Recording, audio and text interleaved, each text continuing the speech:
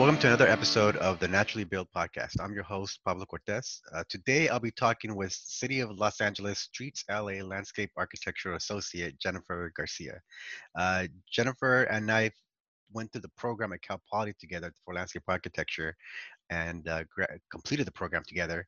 Um, Jennifer has also worked with a couple of uh, firms in the private sector and has now moved on to public service work.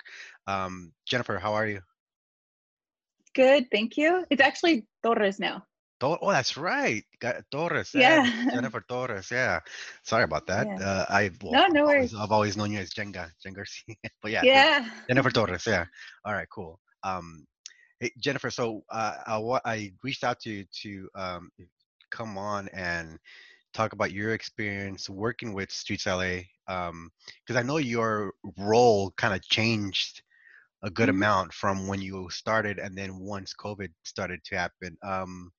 Can you kind of maybe talk about what your initial um, sort of duties were and how that changed Yeah. once COVID hit? So my position as landscape architectural associate requires me to oversee design and build projects that are funded through grants. So that oversight can be anywhere from initiating grants, design, construction, all that kind of stuff. There's also a lot of coordination between other bureaus, other departments, and even within my own bureau that needs to happen. For example, with the urban forestry or the financial management division, to talk about budgets and that sort of stuff. But for example, let's say that you're managing 3 projects and one of them is in construction and 2 of them are in design, like I have right now. So your typical workday would start out like most everybody, checking your email, and then in my case, getting ready to go out into the field to perform construction observation. Then once I go out to the field, I check in with the construction manager or the construction supervisor, and I check on the previous day's work, what needs to be done. I answer any questions that they have, any clarifications on the plans or on the actual construction site itself, that sort of stuff. Then you get back to the office from the site visit, get back to your emails, and then you go back into your design projects, whatever that is, whether it's community outreach, doing research, or coordinating with other civil engineers. The nice thing about working for the design build division in Streets LA is that there is a landscape architect and a civil engineer assigned to every project. So we're constantly coordinating, we're always communicating with each other, making sure that everything is buildable, that there's no problems really. I know it sounds like, well, you can always coordinate with civil engineers, but I could just walk over to someone's desk really easily and it gets done, much faster, I think. And then you can pull out plans, whatever you need to. It's really nice to have that support there from each other. But that's sort of kind of like a so-called typical day, even though there's really not a typical day. When did you sorry to interrupt. When did you Yeah, start with the Streets LA? What was I your started in October of 2017. 2017? Okay. Yeah, so Okay. almost 3 years. Yeah. Hmm. And then 2019 changed a little bit for you as far as work. 2019. 2020. Sorry. Okay, I'm like, 2020. I don't know. Yeah, yeah. um, it changed a little bit. Mainly my setting changed, right? So I basically get to do the same things I did before, except for now I'm doing it all from my home office. And all of those coordination meetings that I would normally walk over to someone's desk, I'm having to set up, Google Meet meetings or Zoom meetings, whatever that, it's a little more challenging. Um, a lot of us weren't really used to doing that kind of stuff. We're having to, share our screens to review plans. It's like, where's your mouse? That kind of stuff. But we're getting through it. We're all adapting, which I think is an important quality to have just in life in general, because life is constantly changing. So this is another one of those good examples where everyone had to sort of adapt to the new normal, right? So the biggest difference now is that my coworkers, my husband, and my dogs, and I don't have that human interaction with my coworkers, which I actually quite miss. You know, I really do like working from home and having the option of being safe, and you know, I really do appreciate that, because I've heard of other employers not giving their employees that option. So I really do appreciate that we all have the opportunity to telecommute. But I do miss going into work. I do miss being able to leave work at the office. You know, we sort of do that here. You know, like I said, we have a dedicated room that's like our office for me and my husband. So it's nice to, like, when we leave this room, we're done with work. But a lot of people don't have that luxury. You know, they have to work out of their kitchens or in their living rooms or something like that. So we've been lucky in that regard. But yeah, I do miss my coworkers. I think I miss, you know, going out to get coffee with them or going on walks with them. Yeah. Or like, Are you still going out in the field? Like, are you still doing that portion of the work? I am. Yeah, I am. So now I just, you know, I leave from home and then I come home. So um, that part hasn't changed per se. I just, you know, leave from home and then come back home over here. But there, you know, there is of course safety measures in place that we have to be mindful of. Yeah. What you had mentioned that part of your new role was going out to, was it just I think businesses that weren't complying with some of the orders? Yeah, so what that is, it's called disaster service worker. As a city employee, we're all basically required to perform some of this disaster service work in the event of, you know, an emergency or a disaster. And I think for most of us, we all thought that this would happen in the form of an earthquake or something like that, you know, not a pandemic. So that there's several different assignments that can take place. The one that I was assigned to was going to, and this was early on in the quarantine, it was going from business to business, or looking for businesses that are non-essential, that were not complying with the quarantine orders. So any non-essential business, like someone who was selling clothing, or basically anyone not selling food, or providing some sort of service like telecommunication, that kind of stuff. Um, it was kind of tough. I'm not gonna lie. There were a couple of business owners that I went and I had to ask to shut down, and they, you know, they were upset, of course, and they said like, "Hey, you know, it's easy for you to tell me to close. You're still working. What am I gonna do? How am I gonna feed my family?" And so that was tough. That kind of weighed on me. I didn't really like the feeling. So I'm glad that I didn't have to do that for very long, because I don't know that I would have been able to deal with, you know, that sort of guilt, you know. But yeah, and then there's other ways that you could help with that same task. For example, they're doing contact tracing right now. They're also doing like Meals on Wheels. There's work that gets done at the homeless shelters, that sort of stuff. Yeah, so it's a wide range of tasks. Did you maybe we can backtrack a little bit? Yeah. You had, I remember out of school you started working with some of the firms. Mhm. Yeah, I think you had a couple of jobs with firms, and then you moved into what led to your decision to move into like the private or public service?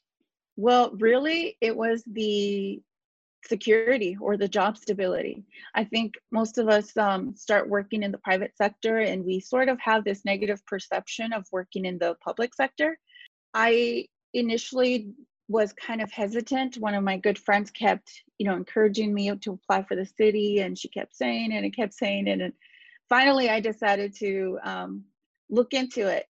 And the reason that I did that is So several reasons. One was that where I was at my current job, even though I was really happy there, I got along with my boss really well, I liked the work I was doing, there was really no room for growth for me there, other than just like getting raises or going out and starting my own firm, which is not something I was interested in at the time or right now.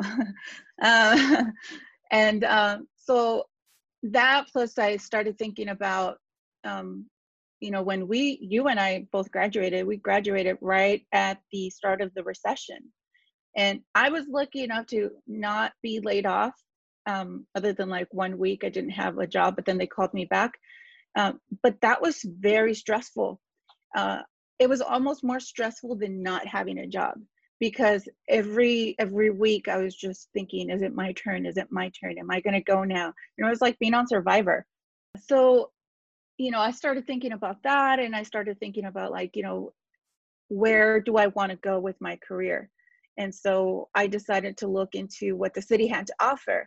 And, I discovered that there's more opportunities for growth, and there's a lot of different places that you could work as a landscape architect. You can work for Parks and Rec, Streets LA, Bureau of Engineering. Like, there's a lot of different things that you can do, and there's a lot of potential for growth. And for me, that's sort of like the motivation that I need. It's like I like to be looking for that next place to move to. I don't like to just kind of be like, okay, well, here I am, and that's it. And that's kind of where I was before. Like, I was there, that was it. And I really wanted to have more of a, like, some sort of motivation, like something to drive me forward. You know what I mean? Do you think, like I think I mentioned this in, another episode of the podcast, like as far as the public service sector type of work, Hmm. in school we learned about it, but it wasn't, at least not for me, it wasn't emphasized, right? There wasn't a whole lot No. of talk about going into public service right out of school. Um, Right. do you think do you think that's a good idea to have more of that conversation at the in school while you're going through the process? Because like I said, it's there's a whole lot of different options in public service, and Right. really, I mean, I'm just now getting to know that stuff, right? There's no other way that I would have ever learned if I had to start talking to people and seeing what's out there, because in school there's it's just not talked about Right. as at that level. No. Yeah.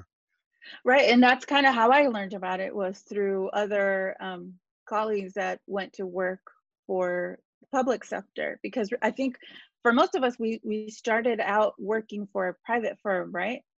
And so there was really no knowledge, no awareness of what potential jobs you could have for the public sector. So yeah, I think that it's important, because it gives potential, or new graduates, it gives new graduates more options, right? What's best for you may not be what's best for me. You might want to say like, well, you know what, the public sector's not for me. I would prefer to work in the private firm because I found a firm that does just this type of work, or just, whatever it is. And I think it's good to have options. And I think that, yeah, I think that that's probably something that should be talked about a little bit more. There are benefits, and that to working at each one, private versus public, and what works for me may not work for someone else, and it's good to have the option there so that someone can make that decision for themselves. Do you have any favorite projects that you've been involved with, or maybe they're ongoing, or something you're looking forward to working on? Yeah, actually, one of my favorite projects is actually one that never got built. Yeah, it was a project that was funded through the redevelopment agency, and then the redevelopment agency got disbanded, so all the funding was lost right when we started construction documents. But the reason that this is one of my favorite projects is there's several reasons. One is it's a park that's located in my hometown, and so I kind of have like a bias there. My cousin, who's an urban planner and was working for a civil engineering firm at the time, recommended my firm to be the landscape architect. This was when I was working in the private sector. But the reason I really liked that project is because there was a lot of challenges involved in working with that, like from having a super, super small budget and wanting like everything but the kitchen sink in there. And then that was one of the projects where I led one of my first community meetings by myself. And that really taught me the importance of being prepared and really truly knowing your project intimately, because the amount of questions and like, you know how community meetings go, but like just after that meeting, I walked out of there thinking like, thank God I was prepared, because if not, I mean, they would have butchered me. They- Yeah. They're looking to you for all the answers, right? Because you're there as the, Right. as the Right. And I can honestly say that I did have them, and I surprised myself. But I was very it made me feel good that I didn't get caught off guard. And so that was a good learning experience for me. And also it was a way for me to prove myself to my principal at the time, who went with me, who kind of, I think, wasn't sure of my abilities. So I was able to prove to him like, hey, I can do this, I can do that. And that in turn led to a promotion for me. So that's another reason why it's one of my favorite projects.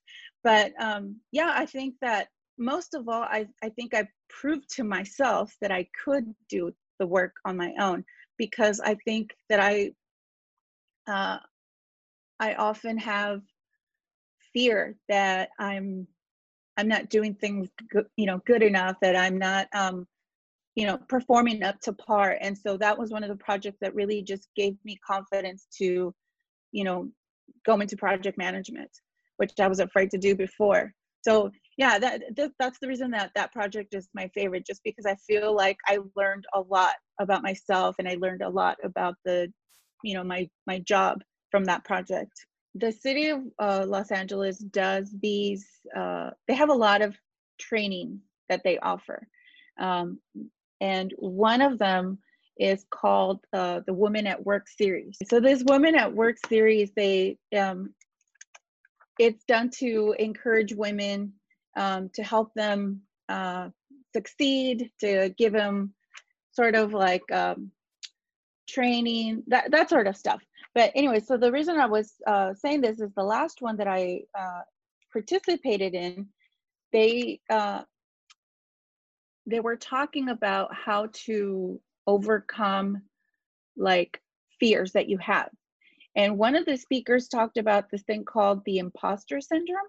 I don't know if you've heard of it, but basically it's the feeling of, I have my notes here, the feeling of not being good enough, or self-doubting one's accomplishments, right? And she said that this is more prominent amongst women. And when I heard this, I was like, oh, hey, that's me, because I often feel like that. But then they talked about ways to overcome this. They talked about not being comfortable.